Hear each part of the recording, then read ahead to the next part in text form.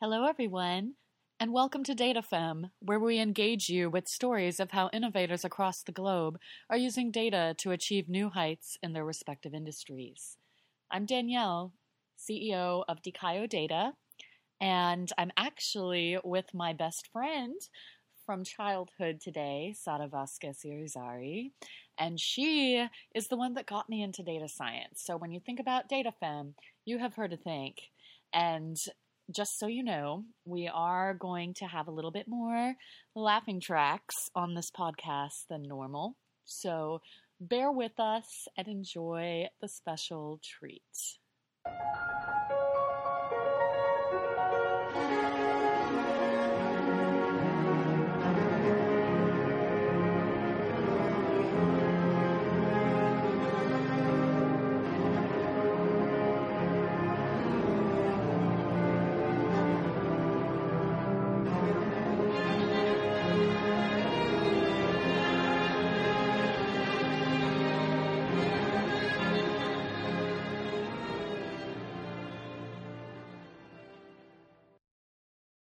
So you and I have been best friends for like 23 years, and It's crazy because at that time we had animals carved out of vegetables, amusement parks, Harry Potter, and American Girl dolls in common, and now we have true crime, red wine, and hookah and data science in common. Yes. So clearly we've grown up, or at least that's what we'd like the audience to believe. So let's start with the data science, and then we'll work our way back through the others. I wanted to start because you were doing data science way before anybody else was, but when you started doing data science, I didn't know it was called data science. And then all of a sudden, a few years later, it's this whole big phenomenon. But you had been processing data, kind of like you were calling it statistics because that's what it was at the time. That was like the only term. So I guess I just want to know how you've seen the industry evolve, because it's almost like weirdly eerie how you started doing something and then 3 years later a whole industry came out of what you were doing. Yeah. So when I started with a class in my undergrad that I had to take for my major, and in that class it was just applied data analysis. And what we were really it was a really interesting class. It was really fun. And we basically got to do our own research project using SAS. And so I guess the biggest thing I've seen is going from looking at sort of very structured data sets for research project purposes where, you're getting all your data comes from surveys and that sort of thing. And then just the blow up of using big data and using these big unstructured data sets and the data mining, that sort of thing to get insights. That's really cool. Yeah, I remember when you took that class and it was I didn't even know half of what you were talking about, but it sounded so cool. And then now, it's kind of the hottest growing field. Yeah. And I don't think I've ever asked you this before, but has there been anything that you yourself have created during this time? By created, I mean added packages or, methods of doing things that other people haven't done. Because, if you've been processing data this long and then the industry's been evolving, it kind of seems like you would have had definitely a hand in that. Yeah. I've never actually created a package for anything. I didn't really start using that sort of, I open source platforms like RStudio and whatnot until grad school, but it's definitely something I think would be really cool in the future. Yeah, it would be. I guess also it's interesting to see how so many people come from a statistics background like you and me too. I didn't really get involved in it until I had taken that stats class. Right. And I guess I'm wondering what you see the differences in between people who come from an academic stats background and then, you've had so many colleagues over the years, where else have you seen people coming from? I know there's a lot of scientific people with scientific backgrounds like bio and geology and even astronomy. Yeah. And it's just, I guess since you came from a class with like other people who were interested in data, and then your master's was even more focused, and I know that psychology was a big part of why you got involved, but I just want to see like what differences do you notice between you and and people with your background, and then like the colleagues you've inevitably had that just kind of fell into it somehow. So for me, it was, and like what sort of got me into this is that I just really enjoy writing out code and like learning all these cool methods to use to like sort of look through data and analyze data. And so it's really, I just really enjoy the whole process of using R or using whatever platform you're using to look at data.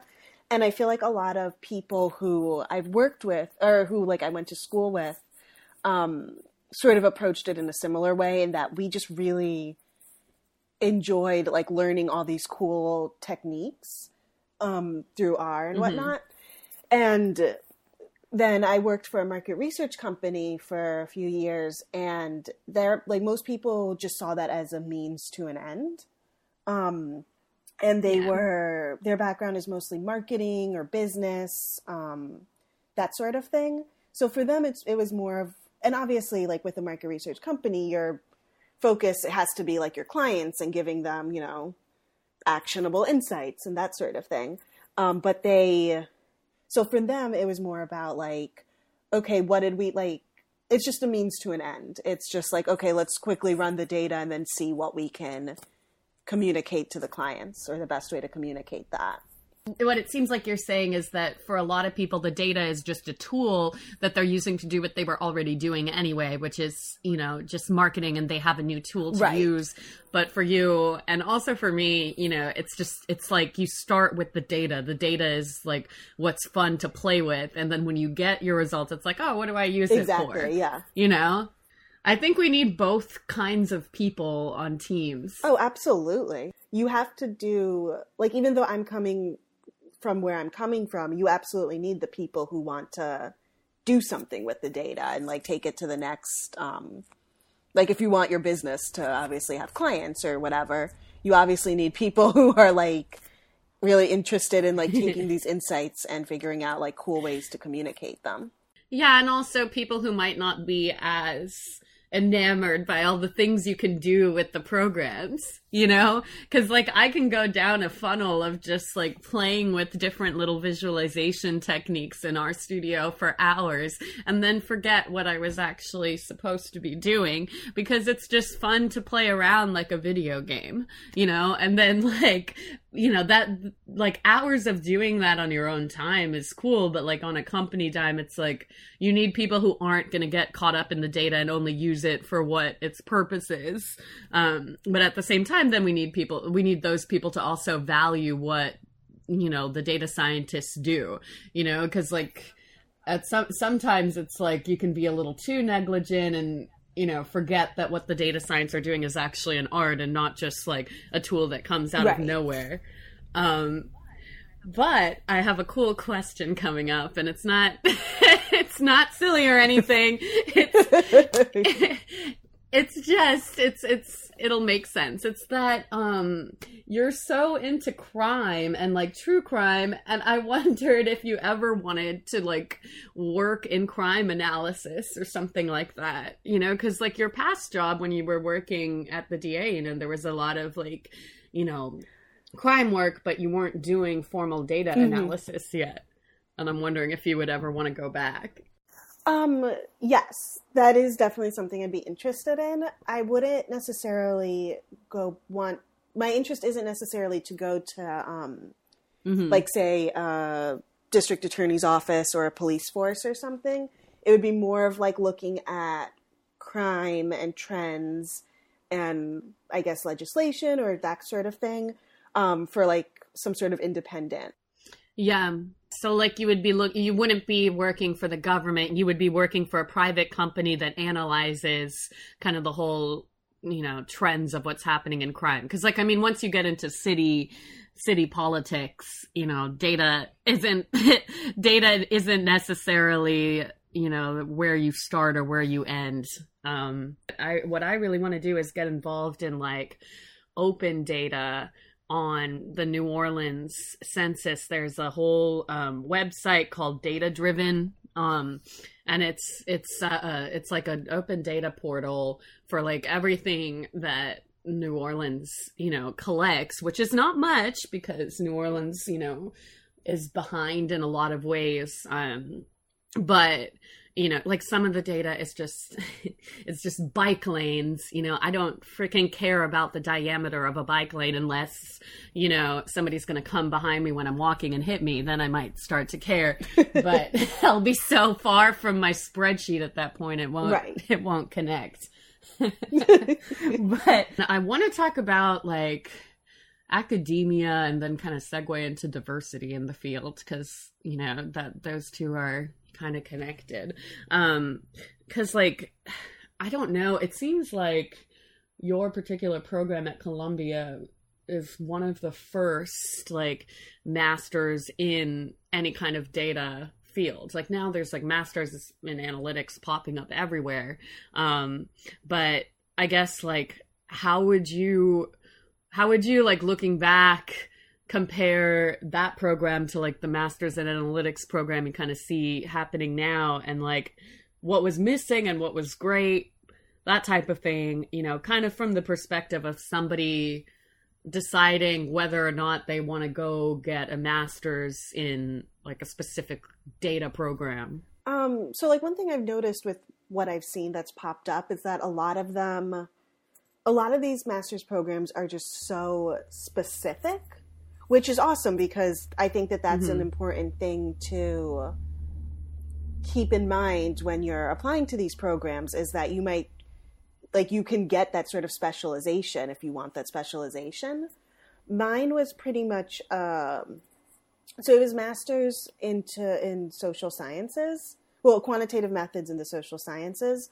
So it was basically how to do, like, data science with economics or psychology or sociology or politics, that sort of thing. And then Columbia also just had a general statistics master's. And I think they're popping up, even within Columbia, just, like, more options for this kind of thing. So, like, that's, like, the thing I've noticed is that, like, if you have a specific interest, I think it's a good thing, because you can probably find a program that's very tailored to what you would be doing with the data, or where your interests are. I also think it's important, if you don't necessarily know what exactly it is you're doing, to make sure that you're finding a program that's a little less, that's not as focused, just so that you don't get pigeonholed, or you don't end up, or you realize you don't actually find the specific field interesting. You still have the tools to do this in another place. Yeah, that's really important, because, if you do, I mean, I don't know how specific these programs are getting, but that's really interesting. It's just, when you were saying that, I was just picturing, like, how do they find professors for enough classes? Like, I know there aren't a ton of classes in masters, like, you maybe have, like, 2 or 3 classes a day, but, like, if it's so specific, what are you going to do? Just sit around, twiddling your thumbs? Well, I do want to talk about diversity, because it's something that you and I talk about a lot, just in general, when we're not, shooting the shit. But, which, to be fair, is a lot of the time. But yeah, I know. Sometimes this is, like, an excerpt of the few, like, the 3% serious conversations we have are all represented in this podcast. Usually, it's just Full House jokes. Full House jokes, Harry Potter jokes, Lord of the Rings jokes. Do you think Barty Crouch looks a little bit like Aragorn? I don't even know what Barty Crouch looks like. He's really hot. He has, like... Do you mean the Barty Crouch Jr. or the old dude who's, like, constantly pissy during the 4th book? Which, to be fair... Which one do you think I like? And don't say you don't know. Okay, yeah, I don't know.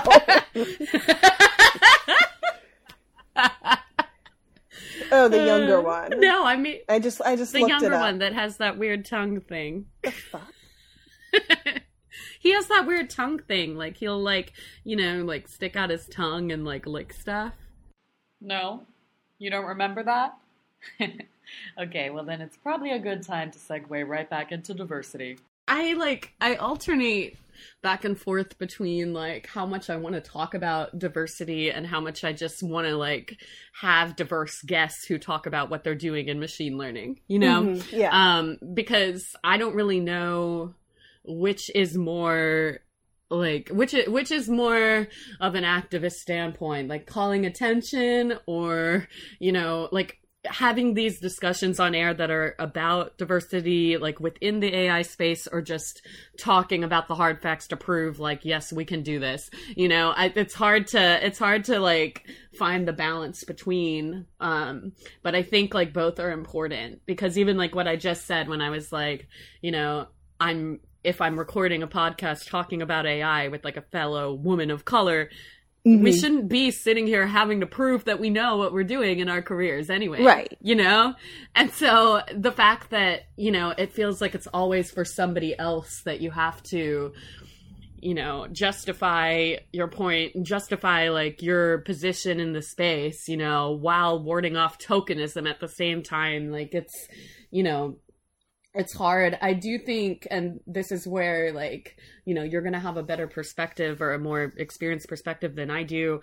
I feel like academia does help, you know, coming in, you know, from just, you know, coming into the field from academia where you have all this support. From what it seems, it's harder for people who don't have, like, a accredited university backing them up. Yeah, but I guess, like, without getting too much into it, like, what do you think, like, the role of diversity is at the firms that you've worked in? And, you know, also, like, why is it important to have diversity in data science, like AI algorithms specifically? I think there was I'm thinking of, like, with AI algorithms, where I think I just recently read an article about how, like, sometimes people try to claim that algorithms don't have bias, and how that's just, like, blatantly not true, because it can have the bias based on whoever is the one who actually programmed it. So I really think that when you're doing more machine learning, AI stuff, you really do need to have a diverse group of people working on it. And I think that's really important. I mean, I think that that's important for really all fields, is that you need, regardless of it's working with data or not, is that you have a diverse group of people working there. And that's, you know, gender, skin tone, not skin tone, race, that sort of thing, sexual orientation, gender identity, all of that. Just because I really think it provides perspectives that, like, one individual person might not have. And I just think that's so important to have that out there. Is like, your diverse background, both academically and, you know, being Latina, like, is that something that you think about, like, on a daily basis when you're at work or, like, applying for jobs? Like, is that something that's, like... Yes. Yeah. I mean, yeah, it's definitely something where I wouldn't not take a job just because it didn't have the most, let's say, diverse staff. But it is something that I'm very acutely aware of when I work. Like, if I walk into a job interview and I take a look around at the people, or if I walk into a new job, that sort of thing, I am always aware of, like, am I the only person of color in this room? Or, like, am I the only woman in this room? Yeah. It's something to weigh against. It won't, like, necessarily be a deal breaker. No. I don't see, I see a lot of activism happening, like, across the board, like, on Twitter, by people who, you know, are working in the space and want to constantly advocate for other people entering, you know, the data space. And I think, but, you know, diversity in race and gender isn't the only thing. Like, there's also, so many debates over like how to even learn these skills in the first place, because, you know, like I felt way more comfortable getting into data science because you were already in it. Yeah. You know, and I think subconsciously that probably is because like somebody who I relate to was doing so many things in the field and we would talk about it all the time, because if not, like, I don't think I would, like at least like 2 years ago even, I wouldn't really be seeing a lot of people that I relate to up on the stage. I want to talk about like self-teaching though, because like lately that's what we've been. Yeah. Well, one of the things we've been going back and forth on text about. I will not mention which episodes of True Crime Podcasts is another thread. But one of the things is, you know, I know that you're, you know, experimenting with Tableau, and I say I'm going to start learning a SQL, but I haven't. And I guess I want to talk about that process, because I know there's like a lot of boot camps for pretty much every language at this point, but you know, what you and I seem to have in common is that we want to like self-learn. And I mean, do you think like the only difference between, you know, do you think the only difference between the two methods is motivation, or is it something else? Like, I guess, like, I'm trying to think, like, in what circumstance would we go to, like, a professional boot camp to learn something, or is that time past, you know, since we've already seen what, like, academia can do and what it can't in teaching a language? Yeah, I mean, I definitely do. If given the option, I found that, like, learning it in sort of, not academic necessarily, but, like, in a class setting was really helpful for learning R, for learning SAS, SPSS, just because, I don't know, I just thought it was helpful because, like you said, motivation is a thing. And it was very helpful to have sort of like no, you actually have to do this. Like, if you want to learn this, you have to complete these exercises, you have to turn this in, that sort of thing. It also was very much of a where I was in my life that I thought it was helpful, because I was moving from working in law to wanting to work with data, and I just really needed to put in a lot of effort at that time to sort of acquaint myself with the stuff I had learned in college and just learn a lot more. And for me at that moment, the easiest way to do that, or like what made the most sense for me, was to go back to school and get my master's with it. Now, I don't think I would necessarily, like now if I wanted to learn a new language or a new platform or something, I think I would definitely just do self-teaching. Just because I'm already in the data science space. It doesn't make sense for me to get another degree with it. Self-teaching, I think, is really cool because, I mean, like, you have to have the motivation, but it's really cool because you really get to control what it is you're looking at. And you can really just, like, if there's a specific data set you want to work with, you can just really go in and play around with it. And obviously it's helpful when it's like open source platforms.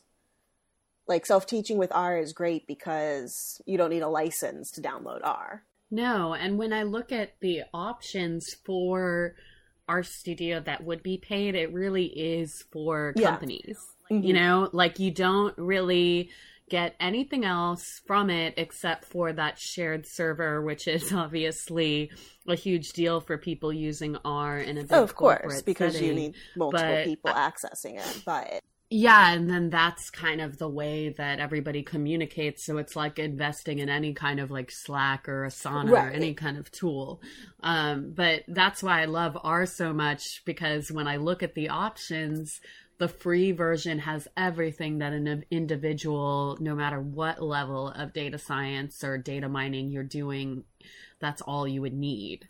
And that's just simply not the case for every software. And I think, you know, like, for example, like MySQL, like that is the open source version of SQL, but I haven't been able to even start playing with it because I don't even know what that means. Like, what's the difference between like open source and the actual SQL I would be using on a job, hypothetically, you know? But I think it's interesting just in terms of like even the R Studio, like R Stats community, just the fact that like any individual can get so far really makes the community more, you know, intact and innovative, because at least even for Tableau, you really do have to pay in some way. Like now there's Tableau Public, which is great, but like it doesn't have all the features that Tableau has that I was playing with at school. Self-teaching is really like it does take a lot of motivation, but then there's so many online communities nowadays, like Stack Overflow, and Twitter even has become that, where like you can just ask for advice while you're working, so it doesn't really seem that, you know, solitary. And like I feel like also when, at least for me, like being so involved in it, I just think it's such a cool thing, but people who aren't as involved in it might not have like don't really might not necessarily know all of the different functions of it or like what you can do. And I also think it's important that a lot of people sort of have, and sometimes very important concerns about what their data is being used for and how it's being accessed. And I think it's important to sort of get people who might not be as involved in working with it in their career or whatnot to sort of have an opportunity to learn more about it and or to express their concerns or their thoughts on it. That's really interesting that like you think like a lot of the reasons people might not want to talk about data or engage with it is because of a fear, you know, of safety and privacy. But the only way to address those concerns is to actually hear what the public thinks about data, you know, because at least myself included, there's like Danielle, the data scientist, and then there's Danielle, the data consumer.